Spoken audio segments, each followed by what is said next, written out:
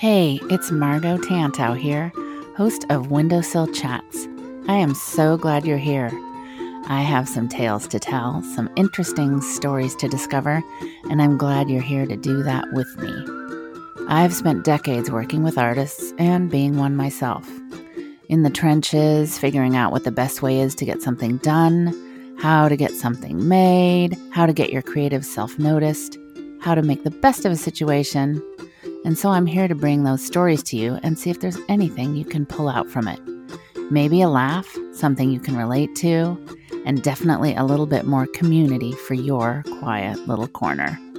So grab a cup of tea or coffee or a glass of wine and join me over in my sunny windowsill. Yes, I need your trouble, like I need a friend. Won't you come and sit in my windowsill again? Spin our favorite records, discuss the latest trends. Won't you come and sit in my windowsill again?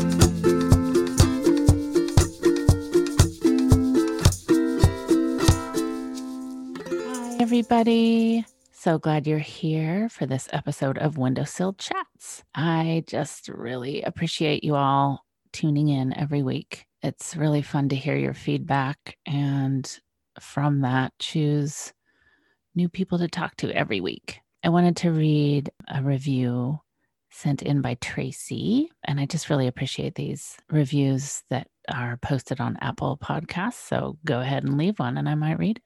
Tracy says, I have enjoyed each guest and their willingness to share their stories, their struggles, fears, and accomplishments. Such a diverse range of perspective from freelance life to fitting your art and creativity into spare time to dealing with worries on losing stability and finding the will to get up and find your voice each day. Margot immediately makes you feel as if you're not just listening in, but you're part of the conversations because she is asking questions you have on your mind as the discussion develops. That's my goal, Tracy. Thank you very much. I'm glad it touches you. That's the whole thing, to just find a way for it to kind of mean something to you in your own life. Today, I am thrilled to be able to speak with Esté MacLeod. Esté is someone I have admired for a long time. Esté and I first met when she was a student, actually, of a course I was teaching with Lila Rogers online. She was part of the very first one, and she stood out to me immediately as someone with vision and great talent and drive and individuality and unique ideas, and those are all things I value greatly. Here's a little bit more about Esté. She is a painter, a designer, and a teacher of alternative online art courses since 2015.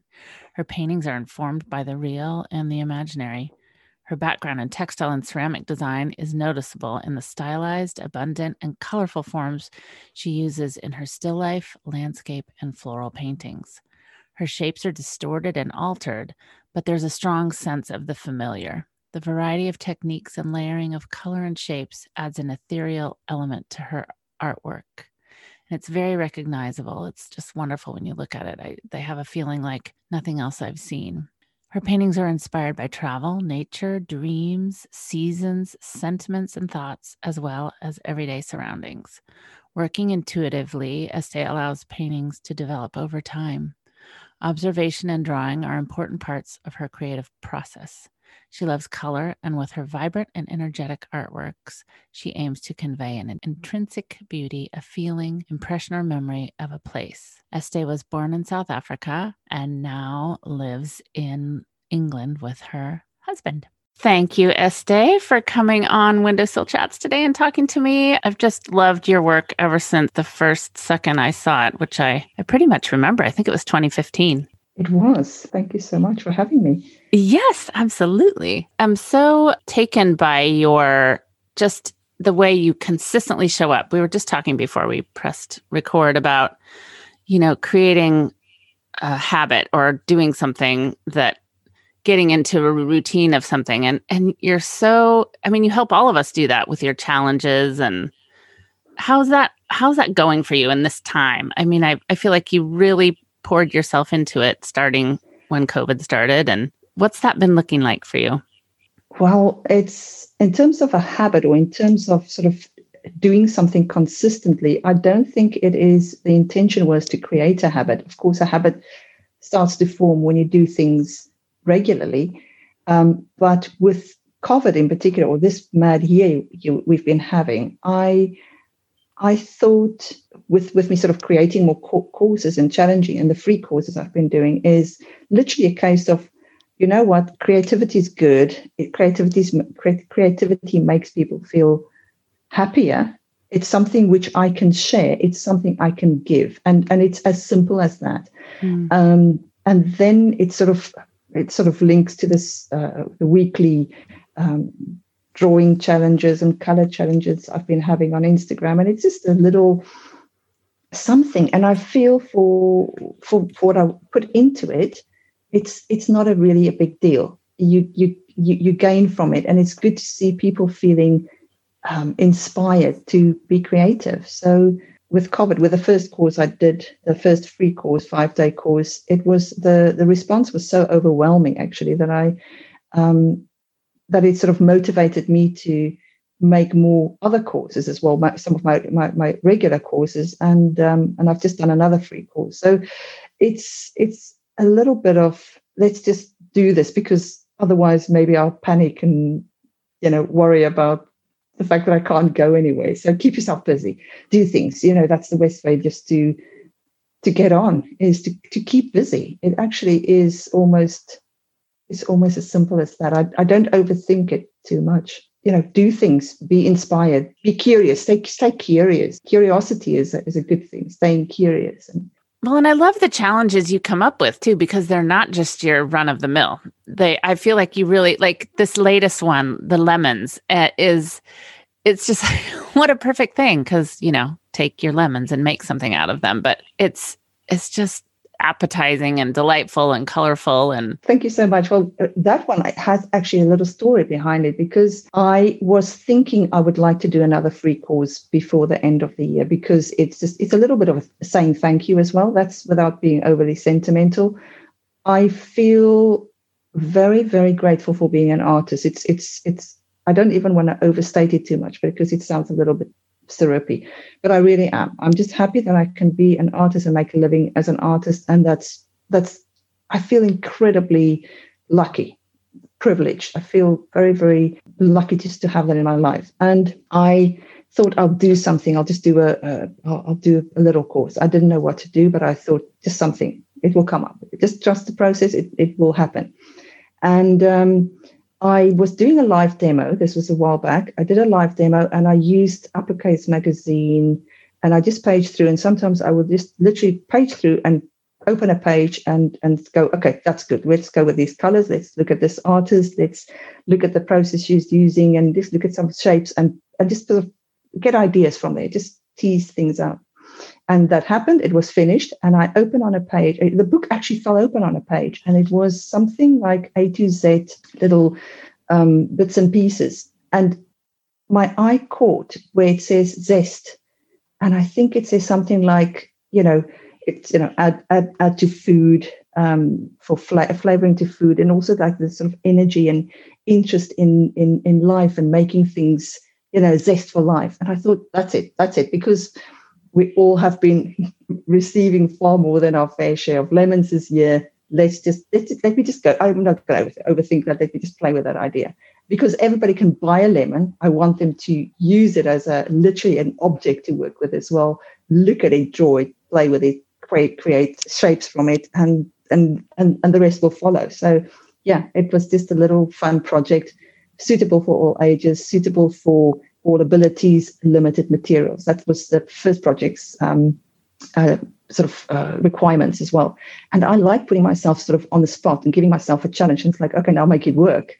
Mm-hmm. There's something that happens. I think it's between adrenaline and sort of pushing my creative boundaries, but somehow it gives me, I get much out of that, doing that. I think the fact that you're pushing yourself, but you're bringing others along with you, and everybody can experience that in the same, at the same kind of window is pretty cool. I took a course from one of your courses early on, and I still, in my studio, I still have my painting that I did then.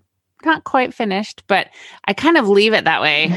Well, I leave it that way because that's how far I got. But there's so many things that remind me specifically of techniques you have, like the fan brush, which is a thing that I never used before I took that course, and other things like that. But I felt like I really learned things about my own, like what I could do thanks to your figuring things out at the same time. And I also love, Esté, how unique your work is, how it is, how it doesn't feel like anybody else's. And I've always felt that way from the beginning, like, oh my gosh, this woman really has figured out her own style, and it's just gorgeous.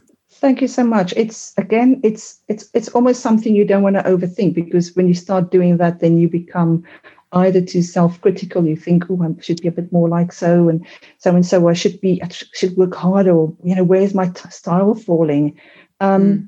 It's something it just happens. And it's interesting that you say that, because when I trained as a textile designer in the late 80s and 90s, the objective was sort of to make yourself fit in with other styles as much as you can. In other words, you had to sort of disguise your own style to make work that suited the market. And I had a tutor who said, oh, for God's sake, I can just see your work out of, they can see 1,000 designs and I'll see which one is yours. You have to try and blend in a little bit more. It was the objective. It was the plan. Yeah.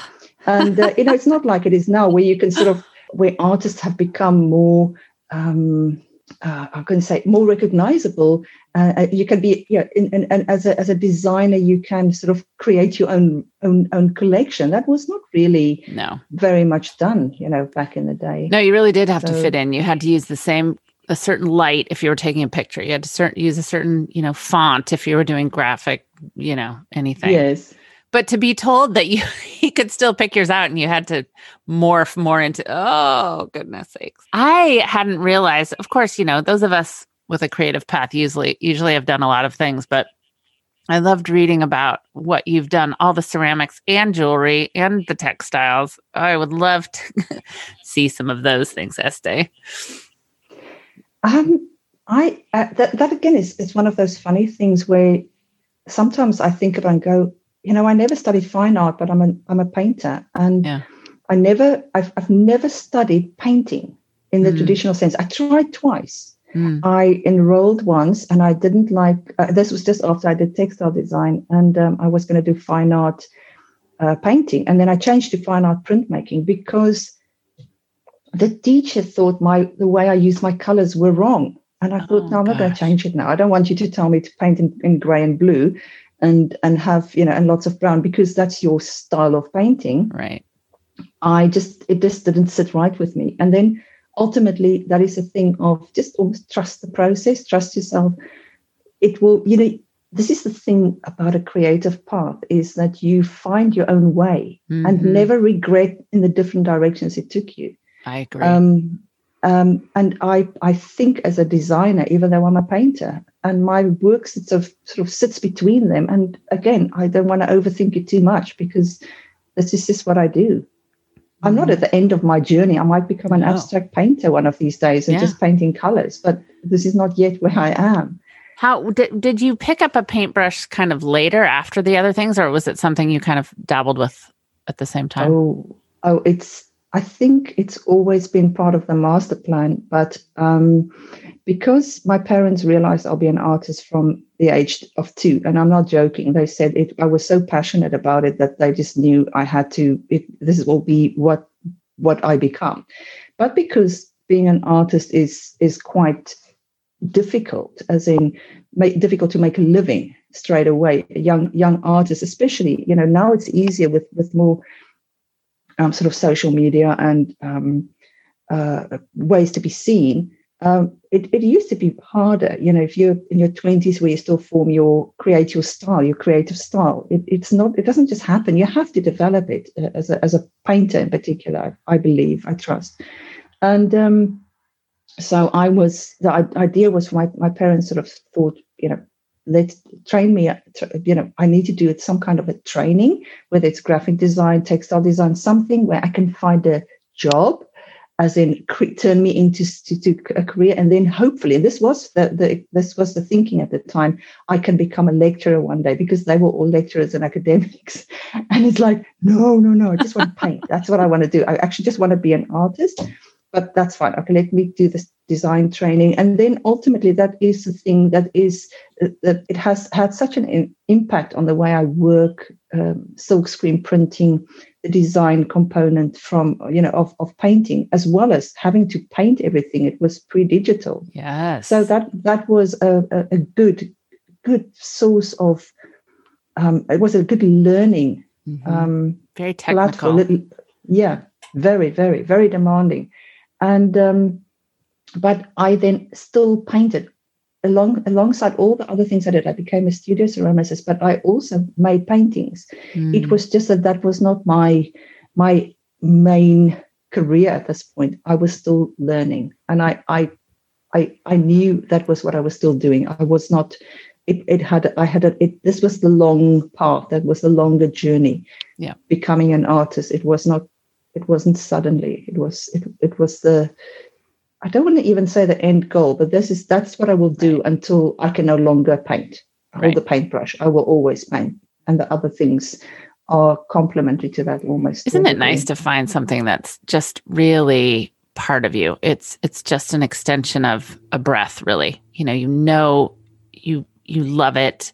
It comes from you. It flows from you. Things change slightly, but and all along the way, we try different things because we're creative, we're artists, we're curious. Yes. And I think that's a good thing to do that from the point of view of learning. Never stagnate. It's good to push your limits always, to try different mediums, to try, it's now so easy to do short courses. You can learn anything from, online courses, Skillshare, or just different ways of trying things out. And it will all impact on the way you work. I really think it's important to continue learning. And that's maybe one of the reasons why I know it's one of the reasons why I then continue to study at different art and design degrees, because I like learning more. It was not necessarily a career change that I thought, I have to now do something completely different. It was, what if I do this as well? And I gave myself almost the freedom to play and to explore other options. And again, it now comes back in the way I do my teaching. Yeah. I draw on a lot of different disciplines. Yeah. I feel like, the first time we met in person, I remember you showing me the ampersand sort of little thing you did. I think you did it in schools or with your son or something, but that one really stuck with me. And the way you do the words and turn them upside down, I mean, your thought process in it is fascinating. That's again one of those. There's actually a very valuable lesson in that, because it's ampersand, but it actually started off even more simple as a question mark. And I've done the question mark creative challenge. Oh, maybe it was a question basically, mark. Yeah. It links a little bit to the ampersand mark as well, which actually was, I believe it was actually part of the alphabet. It was the last letter of the alphabet, which then fell away. But anyway, that's beside the point, probably. But my son, when he was little, struggled to do cursive writing because he learned to write in one school, in an infant school in the UK, and then went to a primary school after 2 years in this first school where they just did print, just basic letters. And by the time he moved to this new school, in that school, they had always done cursive right from the beginning. So he never learned it properly. And then he had to sort of quickly catch on, and he wrote his letters wrong. So it was in an effort to teach him how to make the cursive lettering that it became, let's play with the letters. And that's how it happened. And we had a book I had in a sketchbook, we were, just looking at different letter shapes. I filled it with lots of letter drawings, and we just sort of make shapes from the letters. He was 6-7 years old at the time. And there was one day where I was just saying, I was actually explaining to him just on this in the same sketchbook about a hanger, the shape of a coat hanger, and he. And then it's like, what can you draw from a coat hanger? So that was sort of the question mark and quote hanger. And then it just sort of turned back into a question mark. And we just looked at a shape and turned it into as many things as we could think. And I still use it. It's now, and I've done challenges with the question mark challenge, creative challenge. And I still do it sometimes with my demos, because it's such a dynamic shape. Yes. And it's just, it's what I find letters, in particular letters and numbers, using it as a starting point, is it's just an anchor point. It is so people don't have to go, oh, but I don't know where to start. It's like, just write the number, just write 1 to 9. Such a good place to start, because we all can do that. Exactly. You all have how it basically works is you all have your own individual handwriting. And then you have your universal symbols, such as numbers and letters, as we all know how to make it. And it's like code. And you can do it with your eyes closed. It's a bit like a magic power, the fact that you can write, and it's a form of drawing. It's just a different way of drawing. It's just making shapes that look like symbols. But then deconstructing it and playing with it in a different way is actually quite powerful. And then it becomes something magical if you add paint and color and just keep going. I love how you do that. I'd never seen that done that way before. I have never seen it either. And again, that's one of those things. I just run with it. And some people think, oh, it's just a gimmick. Or other people think it's quite... I think it's brilliant. It's just something I do. I would like to one day turn it into a book. I'm still working on how to do that, because my objective with it is just draw a little, just try it out. Just something you're already comfortable with. It's you use your own handwriting, so you're halfway there. Exactly, even more. And Esté, when I think of you, I think of color and layers and just the richness of that. Like, how do you sort of walk through color? It just seems to embody it so well, but not in a over the top way. It's so thoughtfully done, and it's so delicious. I don't know. That's the best. It's just something I don't really know. I think you can develop a sense of color, and again, it's almost like I have this idea of keeping things simple, and with color, it's the same. As in, work with color, but then have fewer to start off with, and then just build on from there. And this is something which anyone can do, and that's also how I teach, is use fewer colors and then develop them by mixing them up. And that's how you learn about color. I think in a way it might have come from being a textile designer and doing silkscreen printing, because you have to think in few colors, because every silkscreen is a process. And if you have to design fabric back then, pre-digital, every single time it has to be silkscreen. So you have to think of, what the yellow can do to become both an orange and a green, and stay yellow. So I think that very strong discipline helped in thinking about color, thinking quite critically about sort of how you use color, but then it just becomes a natural process because it's what you do. And like anyone else, I have colors that I struggle with, that I don't like working with. But there is no such thing as an ugly color. You just have to find a color to go with it, to help it along, to make it shine.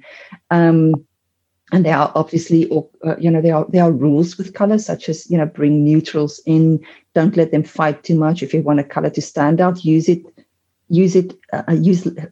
less of that. Use it not so obviously, and that will make that color shine. So there are things that you can do. But I do love color, and I do struggle with very, very muted colors. And I love summer and colors and flowers. But I think I make actually sometimes better work when there's no color around me, and I have to look harder. You have to sort of improvise in another way. So I can't really say sort of where that comes from. It's just probably something that you have a preference for, and some people have more of a natural inclination for color maybe, and other people just have a better way. It's just a better way, handwriting or it's a way of seeing, I presume. But I can't really say that I consciously know. It's just sort of something I like. When I record these, I do it over Zoom so I can actually see who I'm speaking with. You can't say Estee, but she's got the most delicious stripy jumper sweater on, and she's sitting in front of a white wall with a very colorful painting that kind of goes with the sweater, and the whole thing is just perfect. I think colors make people happy, and people react to colors, and colors can be used in all sorts of ways. And we are definitely influenced by color, whether we think we are or not. We are. Yeah. It's for sure. It is so. It's part of the world. It's part of. I remember being quite important. young and going into the local doctor's office in the little town I grew up in, and his walls were gray. And even from a very young age, I was thinking, like, what? This is just wrong. Like, I'm in the doctor's office. The walls are gray. It's all drab. What is like? This is not. When I grow up, I'm going to make sure that every doctor's office has a sunny paint color. You know, those things that we think about. Yeah, and we're thinking of hospital colors in hospital. You know, they have been painting walls in hospitals, in particular, colors to make people supposedly calmer. And the one is the green. Is that sort of is a hospital green? There is such a color as a hospital green, which is supposed to make people calm. And again, it can have awful memories for people, or it can actually probably make you calm and feel sort of calming. What's the psychology of it all, for sure. One of the things too I've loved watching about you is I think in the licensing space, in the product space, there's not as many fine artists that kind of dip their toe there. And I remember thinking when I first was aware of your work, and then thinking, gosh, it would be so cool to see her work on product and how that would work. And as the years have gone by, you've really had a lot of great success with that, it seems. You know, people who kind of can have the vision around that, and tabletop, and now scarves are coming out. How has that been for you to license your work a bit? This is again sort of something I fell into. It was not really a very conscious. You put yourself in front of it a bit, and people saw you. I think sometimes you just have to. I'm quite fatalistic in some ways. In some ways, I feel you have to see what feels right for you. And okay, it's okay. I'll tell you how. At the very beginning, what happened was, at one point I was asked by a department store to license wall art. So it was presented as wall art, framed, very beautifully done. But then the same company who did that wanted to have my work on wall art, and just, you know, basically almost on a print on demand kind of scenario, print my paintings. And I thought, and I felt intimidated by it. I felt this means it competes with my own paintings that I put on a wall. I don't want something printed on canvas that look a bit like my canvas. Why would I do that? That is then going to sell for much less, and then also have it in all over the place. I didn't want to have lots of Esté MacLeod little paintings and artwork, seen on everything. So it literally came down to me thinking, and this is what I thought: I'd rather see my art on a shower cap than on a wall. That was my thinking. So that was how it started, where I thought, okay, but it obviously had to be a nice shower cap. I didn't mean one that's sort of super mass produced, but that was just sort of this. It still had to be very, very selectively done. But where would I rather see my work? And it's something which I'm very conscious of. I do not have my work on wall art unless it is wall art that is, you were saying the one behind me, it's massively produced and it's on wood. It's something I don't do. So I do my own print still, and people can't buy it from anywhere else. It's you can only buy it from me. And I do that because I want to keep control over it. That said, I've always wanted to have work on textiles, and it is something that has then started to happen.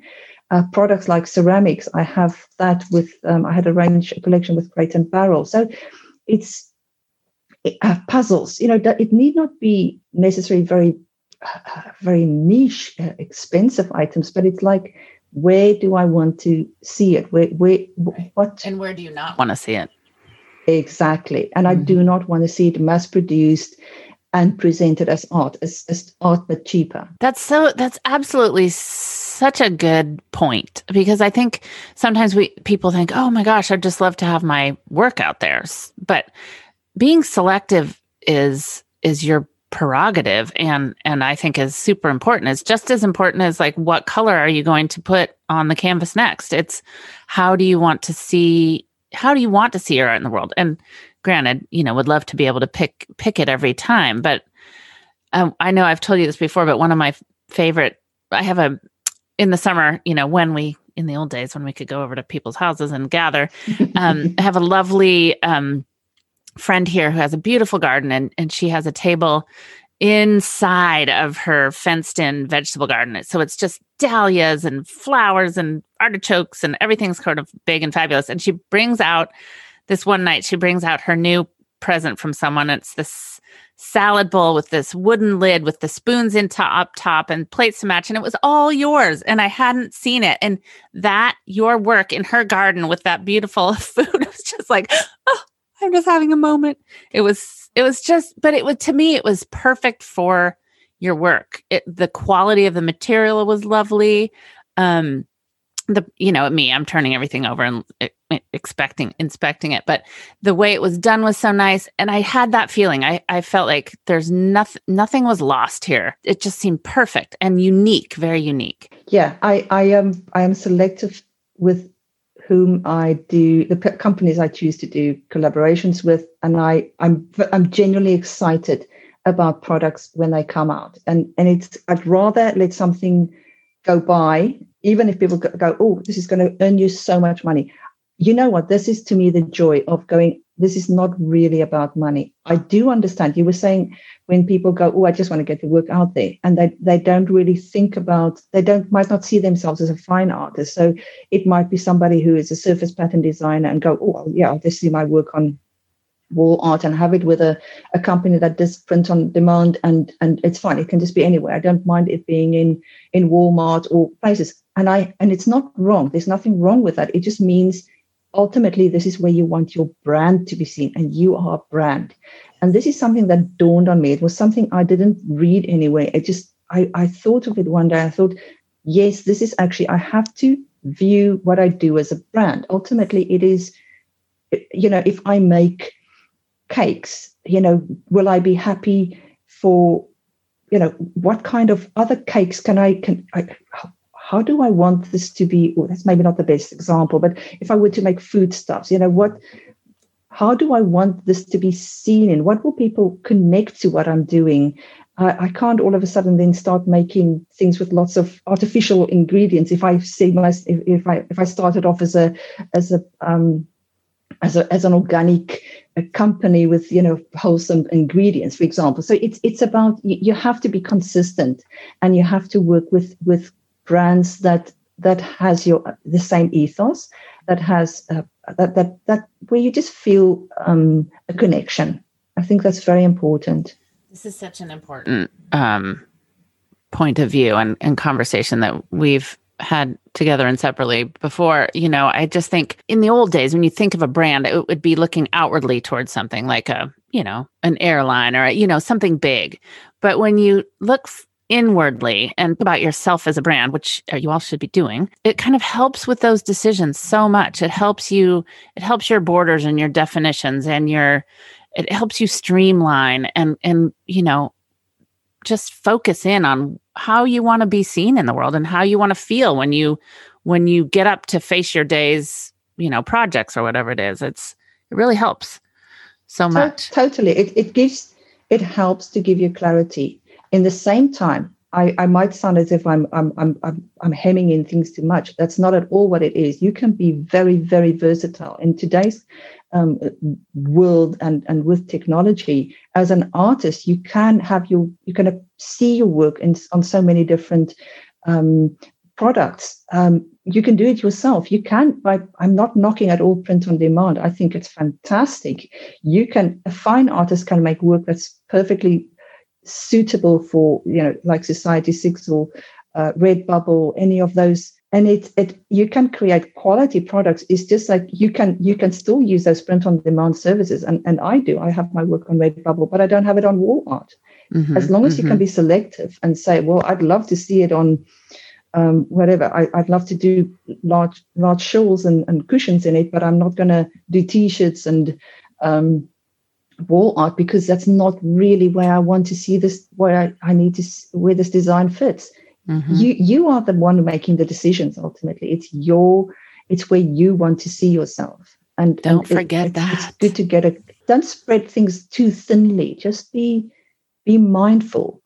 And this is actually something else I want to mention. It's a little bit in a different direction, different tangent. But this is another thing I'm quite passionate about: is do also not sell yourself short. If you are today, what you see yourself as a designer doesn't mean you can't be an artist ultimately. And that, I mean, what I sort of link to that is the materials you work in. Don't work with inferior materials, because the artwork that you make actually still has intrinsic value in the original art you're making as well. And I'm not talking about people making real life art versus digitally. So it is just, don't sell yourself short, or you're still on a journey, and it takes time to develop your style. And ultimately, there are so many different things people can become. And just because you are not seen as an artist today doesn't mean you're not going to become a fine artist, or somebody's selling work in exhibitions later on. Because it is something I'm actually seeing more happening with artists who are sort of illustrators or designers, who then sort of move into different directions, and that's fabulous. True. And I think part of it is how visual, or how visible, I should say, we can be these days, Instagram and things like that. And when you just think back 5 years ago and where you were in your creative journey, 5 years on, so much can change. So we just have to remember, it's not all about today or tomorrow. It's every day. Put the work out there. Show what you want to be seen. Show the work that you want people to see. Don't compromise too much. If it suits you to make seasonal work and you go with trends, then it's good. If it actually really suits you, if it's something you're not going to do just sort of to be on trend or just to follow everyone else, but it's better if you can to consider, but what makes me happy? What am I really good at? What brings me joy? What is something that I enjoy making? Which part of the creative process do I really enjoy most? It is about being sort of aware of your own abilities or possibilities, I would say, where you might still go to. And yes, you were saying, 5 years ago, I didn't think this, I'd be where I am right now, but I knew things will happen. It will just take longer. Mm-hmm. Some things will take longer. For instance, I did a textile collection with quilting, and I would still like to do really big, bold designs on textiles. I know it will happen. We need to hook you up with Nerida Hansen Print Textiles. I think you'd be a good fit there. Note to self. It's just, just put it out. And then if it doesn't happen, you can also create your own, you can make it happen. A lot of it you can make happen yourself. Yeah. And this is where, I haven't got a fabric collection yet, but I've got a scarf collection coming out. Yes. Tell me about that. Soon. Can't wait. Well, it's something that it actually takes me back also long ago. And even when I was a student, I remember at one point having a bit of money and then buying lots of silk scarves and painting silk scarves and selling them, and then selling them framed. And that's sort of how you also, the value of things, something that you can, if you think wider than, if you think a little bit out of the box, and this also comes to materials that you use. But so something like silk, I've had a long-term almost interest in. I used it when I studied long ago. I actually used silk as my decorative surface, or surface to decorate on. I used this as a surface, and I did research on that, how you can paint on silk. But anyway, the scarves that I now make, this is where digital then comes into the making, did working and printing in digital, or printing in digital the paintings that I make on silk, but then still have the hand element of we're using a very good quality silk, having it hand rolled, having that hand finish element to it, and using the highest grade of silk you can get, is in creating a product that is just a bit special, was something I wanted to do. And I am in the position of doing that. And then also that's good. And then also making something that is also nice, but not quite as expensive as a large silk scarf, without compromising, but just, doing it in different, on different sort of, I don't want to say different levels, but for different markets. And you can frame them as well. So that's the nice thing. That sounds and fantastic. They're going to be limited edition. So it's not like I'm not mass producing them. So will those and be each available one will through be, you? Yes, at this point, but they're also priced, especially the smaller ones are priced for reselling as well. Are the smaller ones silk? I have silk, and then I have a silk cotton. So I have a bandana size, and that's sort of the one that you can tie around your dog without feeling guilty, right? Because it's not expensive. Or we can use them for masks. Yes, you can, and it's a very light, very thin sort of sateen, but it has a silk cotton mix, and then you have the more luxury feel of the silk. One is a thicker twill, and the other one is a slightly thinner fabric, and it's a slightly less. I don't want to say bulky, but not as. Oh, that sounds heavy. I can't wait. Now, is this something, without giving away sources or anything, is this something you thought, like, I want to get this done, so I'm going to go make this happen myself, or did somebody come to you? No, it's something I've been planning for a long time. And I did a lot of research. I got a lot of samples from places. I've been sort of consulting with people about this as well, and literally having to look at, who I can work with that sort of sits well with me. And that's the one product I can get from China, because it still comes from China. So I can authentically say it makes sense to get my silk scarf from China. Yeah. Yes. Because it's sort of authentic. Had been in production there since whatever, the dawn of time. Years ago. Yes. Yeah. Oh, that's so exciting. I can't wait to see what they look like. Do you remember the painting contest, how I ended up with one of your paintings? Yes. Do you remember the funny thing that happened there? The fact that I could draw your name twice. Twice, yeah. Yes, because I thought, no, that's going to look. And I had basically, I worked with a number generator, and it over time, and actually I'm trying to think now how it worked, but it came up twice that your name was drawn.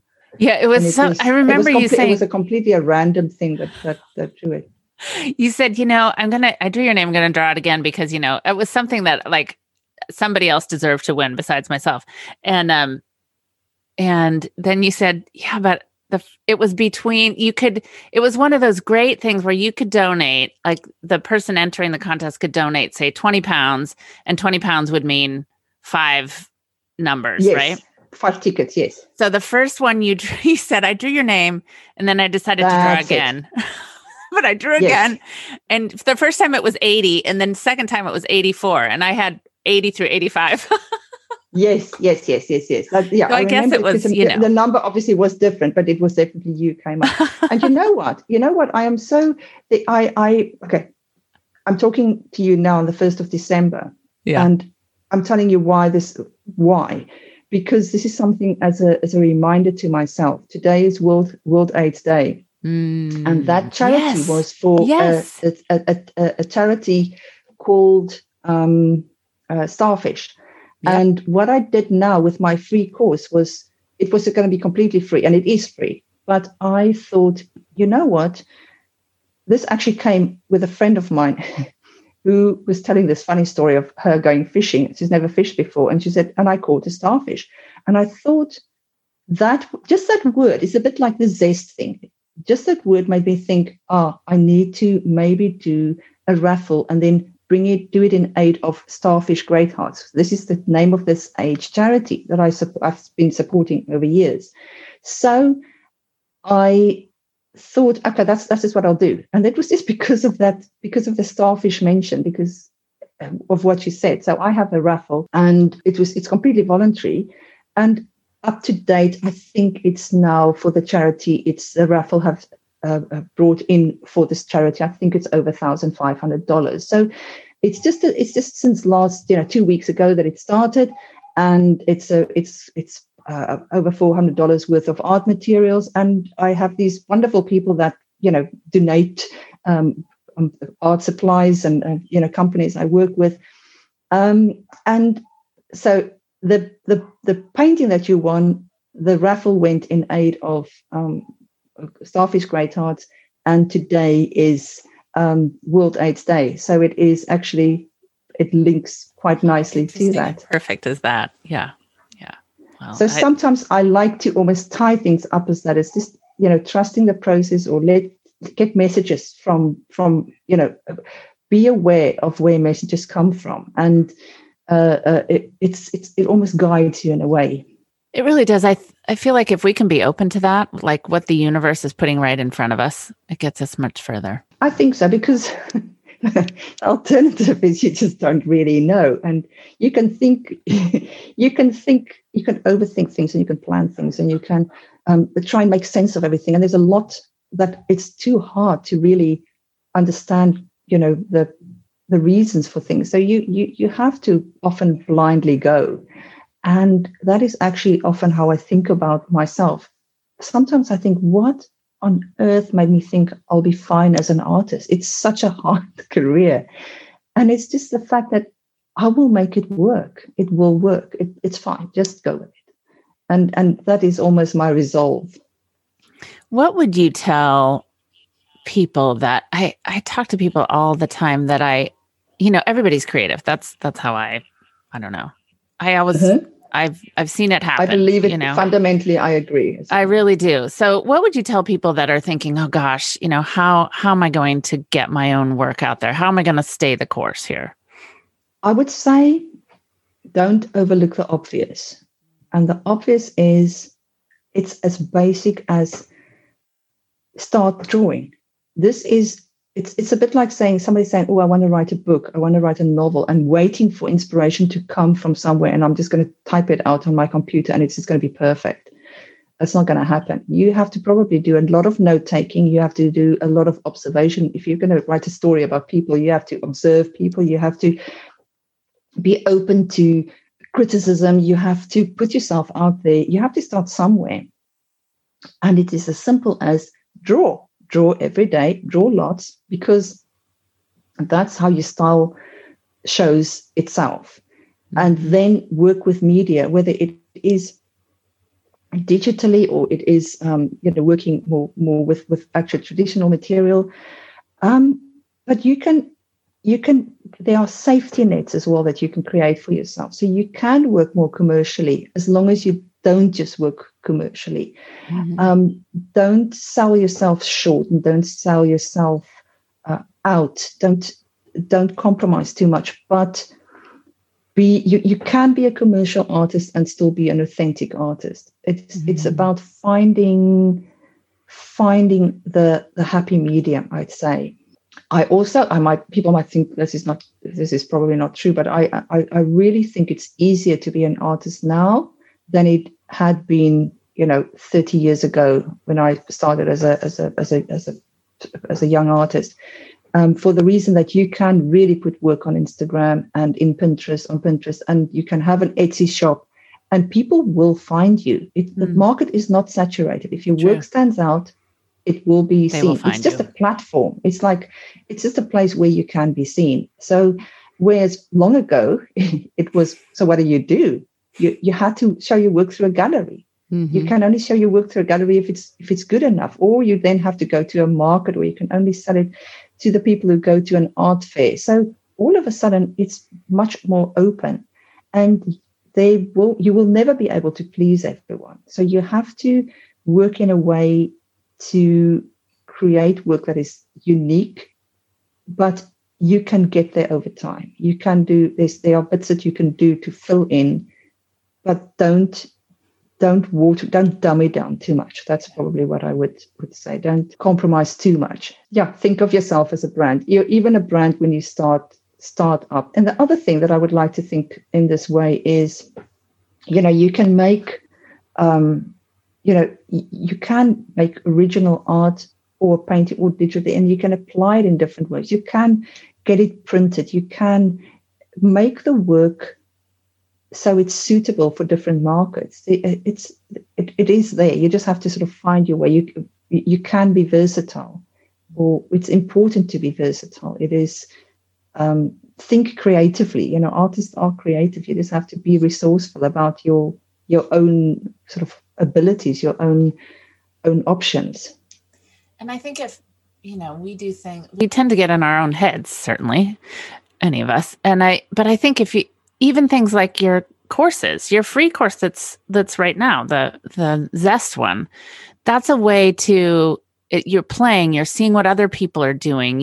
Instead of comparing, embrace your process. You know what? I think this is, to me, one of the big lessons also in my teaching. I learn from my students. Mm-hmm. I learn from the people that who do my courses so much.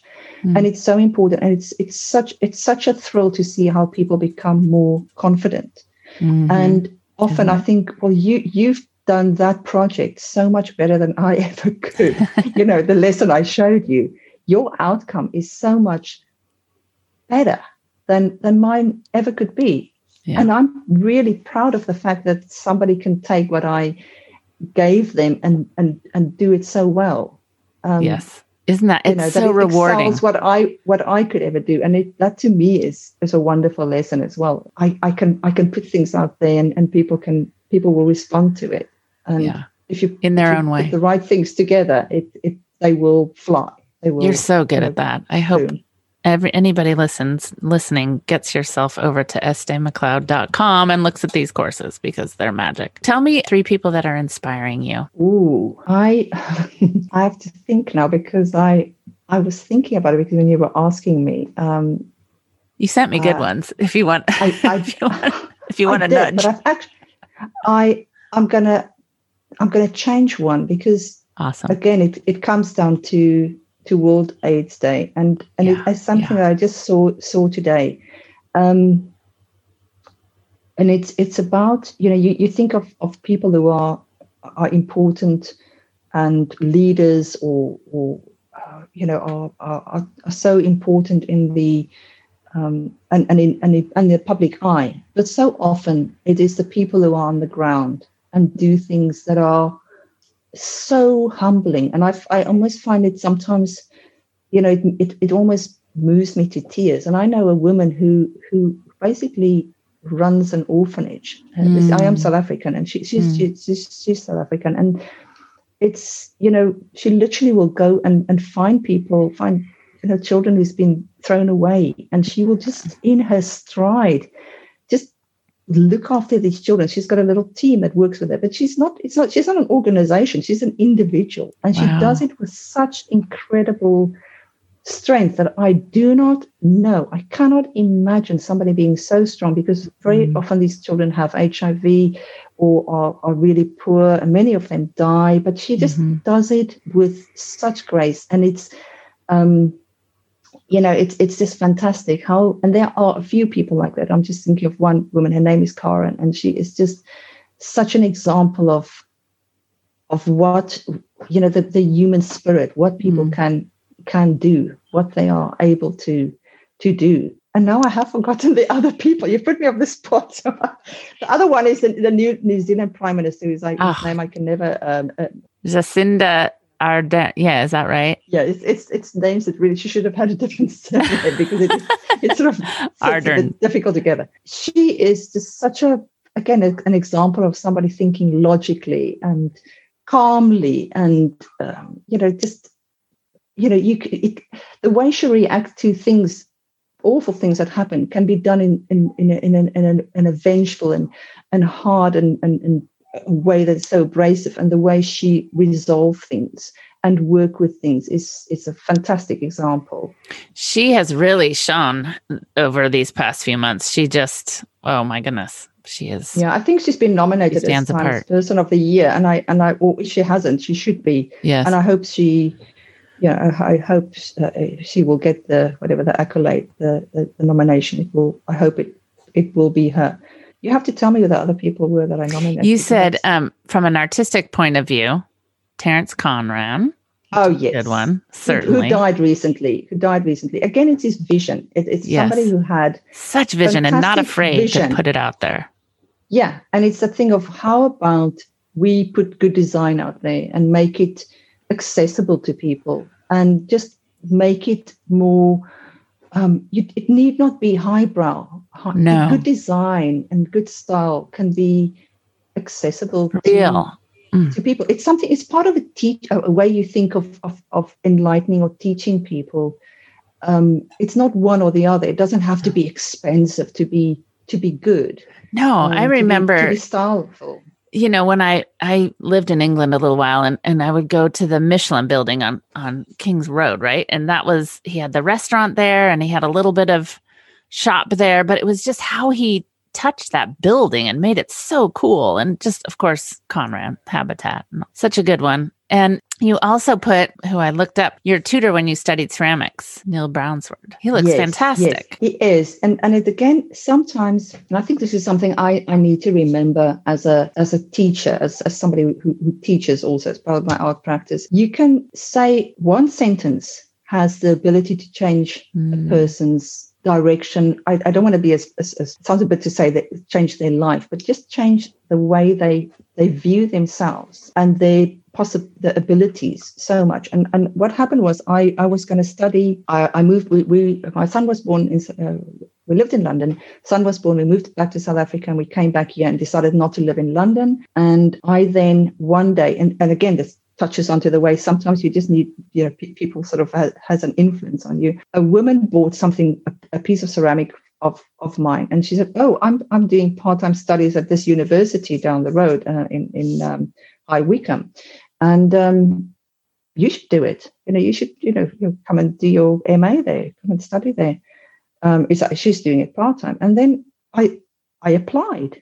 And it was literally just on a whim, on this woman saying this. And the next thing I knew was I was supposed to go in for an interview. And the person I was supposed to interview wasn't there. And he was not the sort of course leader. He was a lecturer. And he interviewed me. And he basically, said, yeah, and this is actually, I don't need to study the full degree. I can sort of start at a second year of the degree. And if I wanted to. And also, if I want to, just actually start it. And then he looked at my work as I started working, and he said, "You know what? I want you to do one thing. I want you to play. I want you don't have to work in ceramics. You can look at any media that you want to work in. But I want you to take this time that you decided to study to play and look at at what you can do. Don't worry about the outcome, just document it. I can see you can do ceramics because you've done ceramics for ages. So now, because I thought, I'm going to study and I'm actually going to learn how to make glaze. I'm going to learn about this. Said, no, you're not a purist. Just you're a free spirit. And he was able to understand what made me tick and what I wanted to do. And playing is so important. It's vital. So it was so empowering for somebody to have that trust in you, to not like, I want to see every week, I want to see you do this and this and this.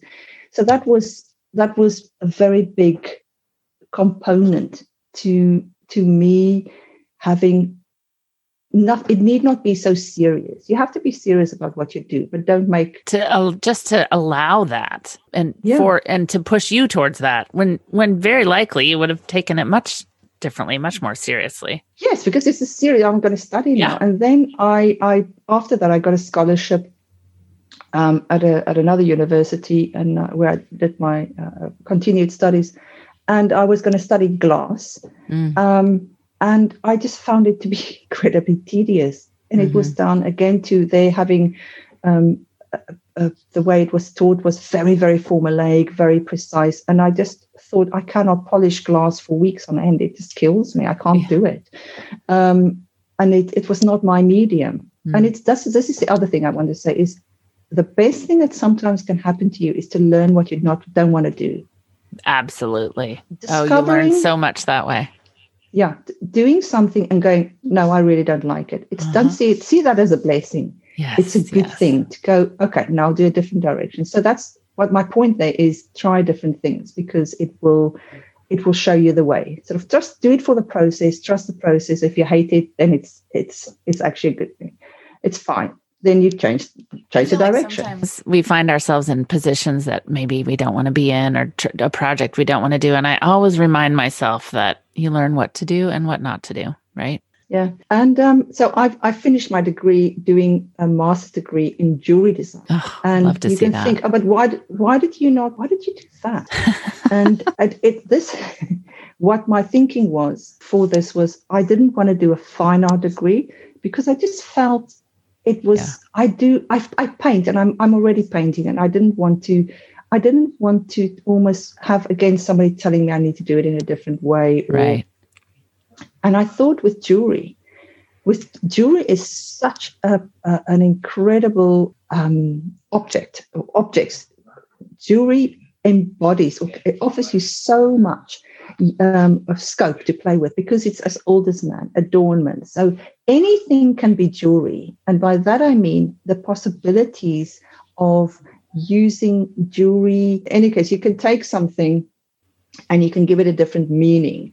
You can take something, and if it's presented in the correct way, you can go down the road and you can pick up a piece of rusted metal, and you can present it in a way that it is a beautiful brooch. And you give something a whole different, like something that could have been plain and ordinary, you can elevate it just by how you present it.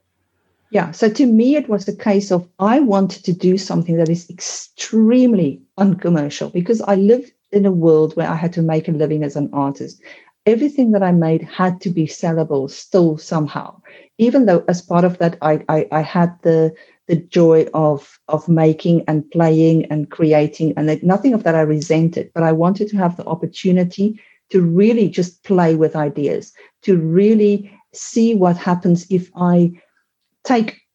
So my objective was take things that had a life beforehand and then make jewelry out of them. So I would take a walking stick that is something that's a 100-year-old walking stick with a silver tip, and I would research the hallmark on that. And then I would take the walking stick, and the entire walking stick that had been in somebody's possession was well made. I would then cut it up and articulate it and turn it into a necklace, which is a very uncomfortable necklace, but it's a jewelry piece. Fascinating. So it's something that had to function, work with your body. But right.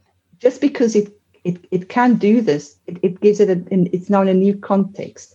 Oh, so interesting. It gives it a new life. And jewelry is a bit like, it's a bit like you can put something, you can take a scribble and you can put it in a frame and hang it on a wall. And because you show it in that context, it's now art. And jewelry, to a degree, is also like that.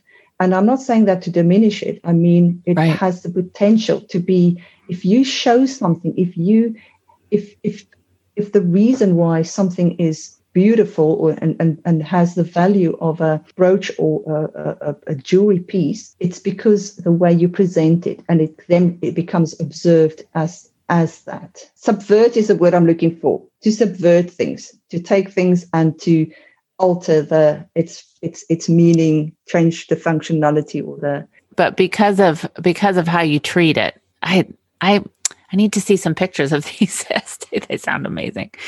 Your one other person was Greta Thunberg. I don't even have to talk about it, because it's just like, oh my goodness, what were you thinking? Your little.